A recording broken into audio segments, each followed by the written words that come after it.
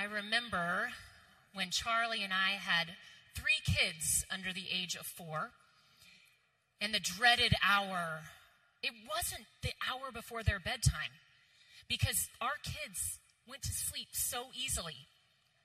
It was the hour before my bedtime, because our kids did not like to stay asleep. And so after we got all the kids down, Charlie and I would visit, catching up on our day for a few seconds, and then I would head off to bed, and one of us would say, "Oh, I sure hope the kids sleep through the night." And when I used that word hope for me, it really came from a place of negativity, of disappointment. And it was as if I was trying to throw a feather up to get it to land in a certain spot on the ground. There was the possibility it would land in that spot, but more than likely, it was not going to land in that spot. It was like knowing that I was hoping for something that had bad odds. Betting on a game you knew you were going to lose. I wonder, do any of you, when you use the word hope, use it in that way, from that place of negativity? What I'm realizing is that this is not the meaning of our hope in Christ. Stacy started us off last week with the spring sermon series, Living Hope. And she said something that keeps swirling around in my head. And she said, hope isn't something that we can conjure up. It's not something that we can create. And she said, the hope, living hope, it is birthed in the resurrection of Christ.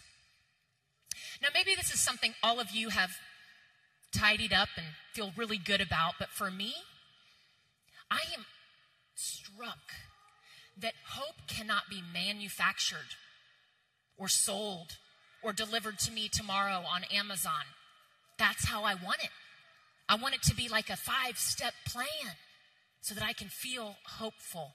Frederick Buechner, 20th century theologian, he defines hope as this. He says, hope for Christians is Christ. Hope for Christians is Christ.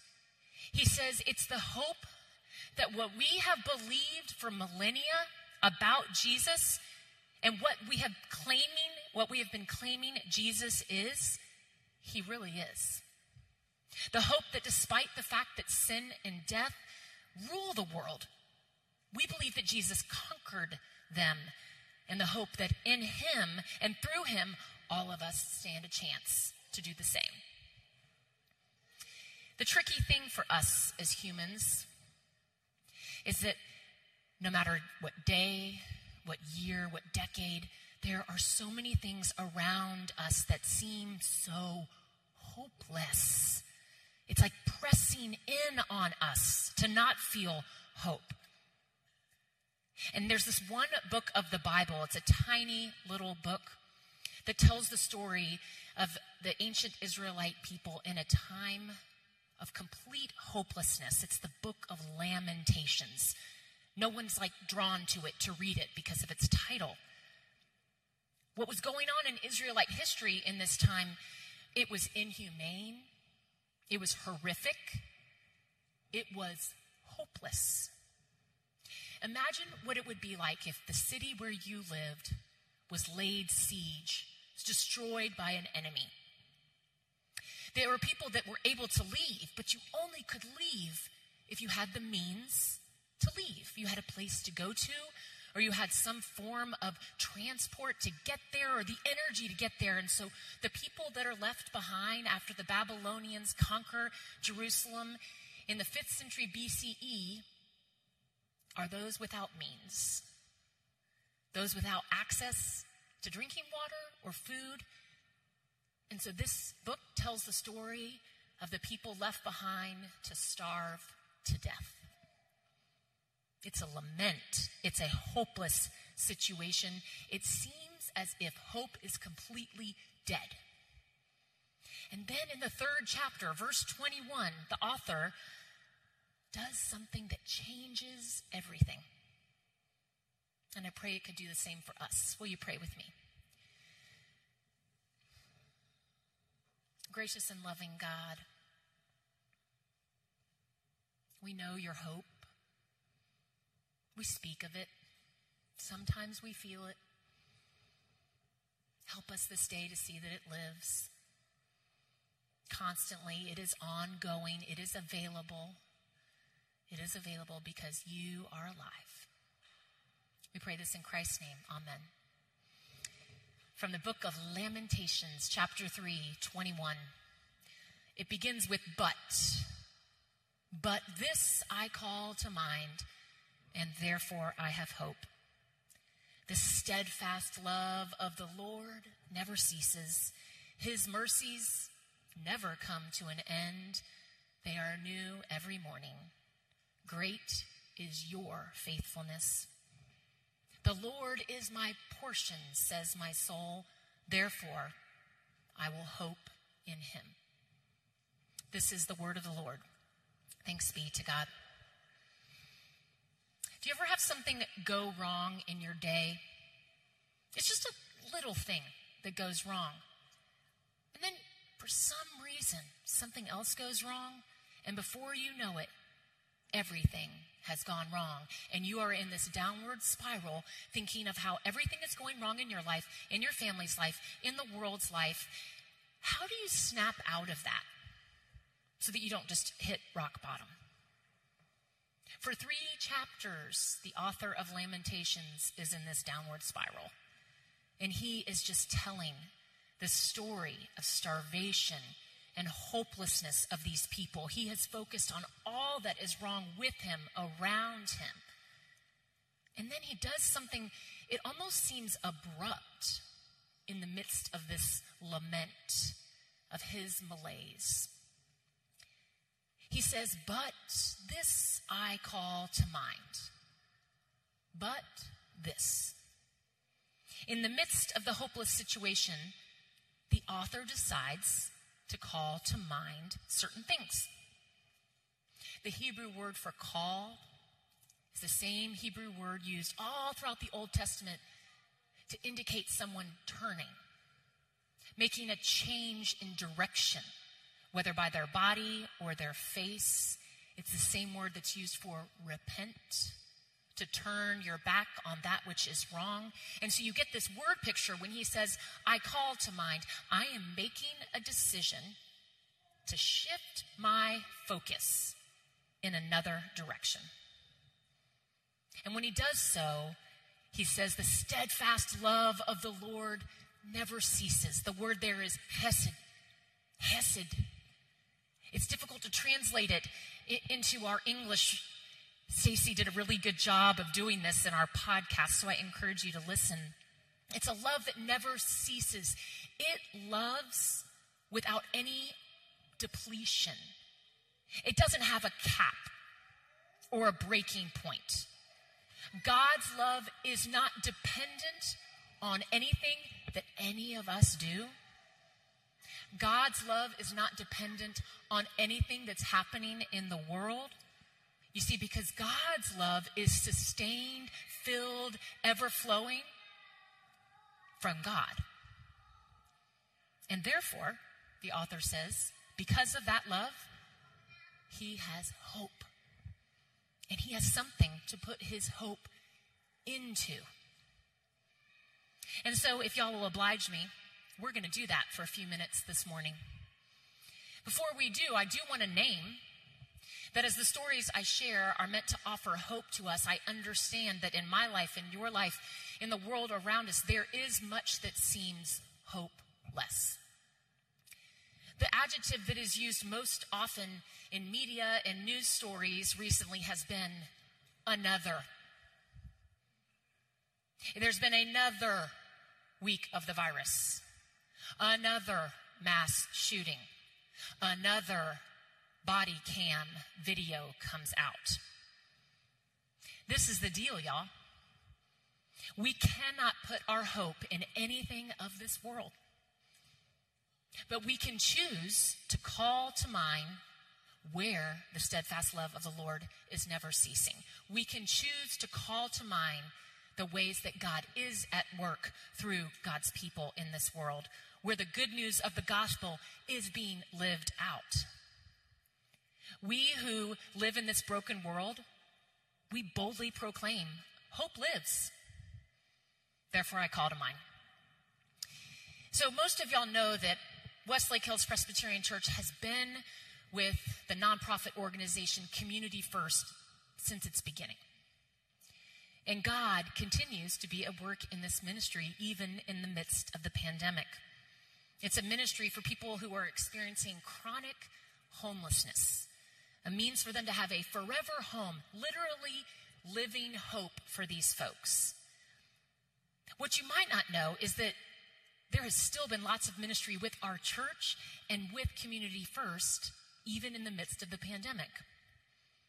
So last January, the people of this church have been part of creating an outdoor park for one area of the community, one of the oldest areas there. You'll see a picture here. This is from a work day pre-pandemic. There were all ages out there working on a Saturday. They cleared the land. There were students there. And I remember when we left that day thinking, did we make it muddier? It was one of those projects. Did we make it muddier? Because how much did we really do? And I had to include this pic of Pastor Claire and Isaac because they were trying to reenact American Gothic, and it just makes me smile. Isn't that great? What you need to know, friends, is that day, and those of you who were with us that day, remember that someone from Community First told us, you can take it down now, the picture, because it'll keep distracting everybody. Someone told us, we have hopes that this mud pit will one day be an outdoor park for all of these neighbors that live around it. The leadership of Community First was super intentional about this. They didn't just ask Westlake Hills Pres, will you go build a park? They sat the neighbors down, the people that live right there, and said, what do you want in this park?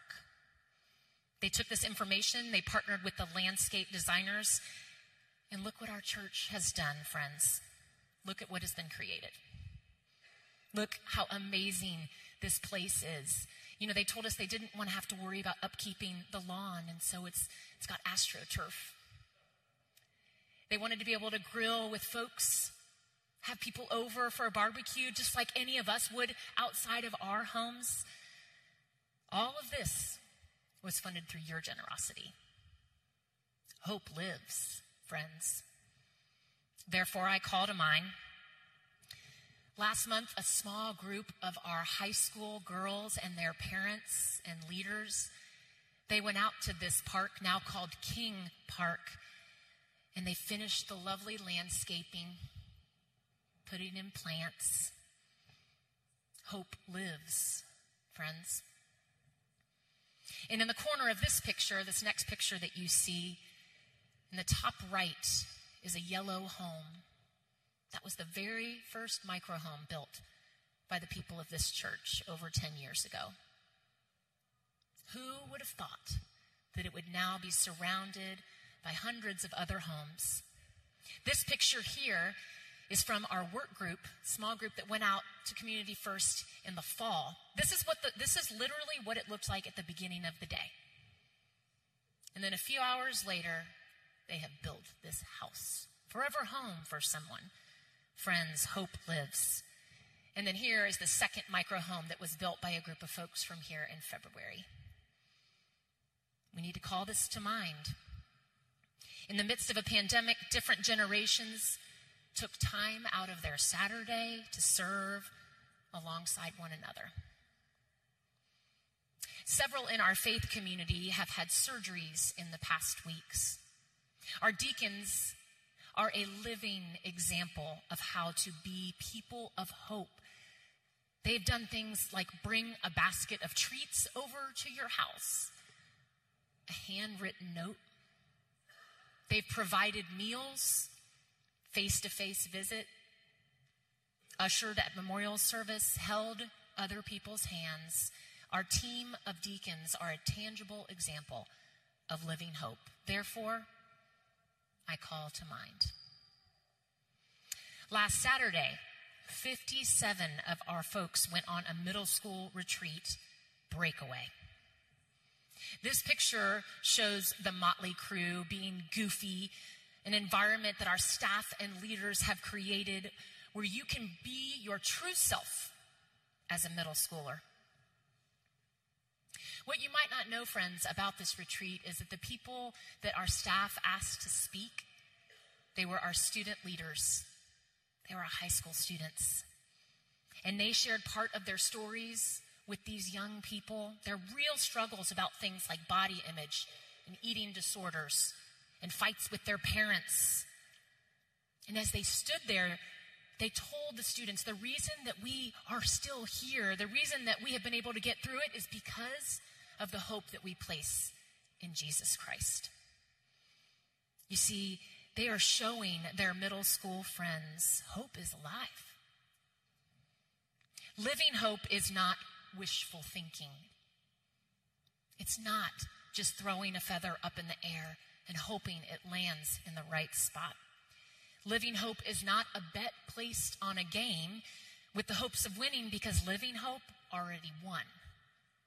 It always wins. So the next time we find ourselves in a downward spiral of sadness about our lives and in the world, which is justified, it is real, may we, like the author of Lamentations, call to mind the ways that God has been faithful. May we turn our focus towards the steadfast love of the Lord, and let that be where we put our hope. It could change everything. May it be so in my life and in yours.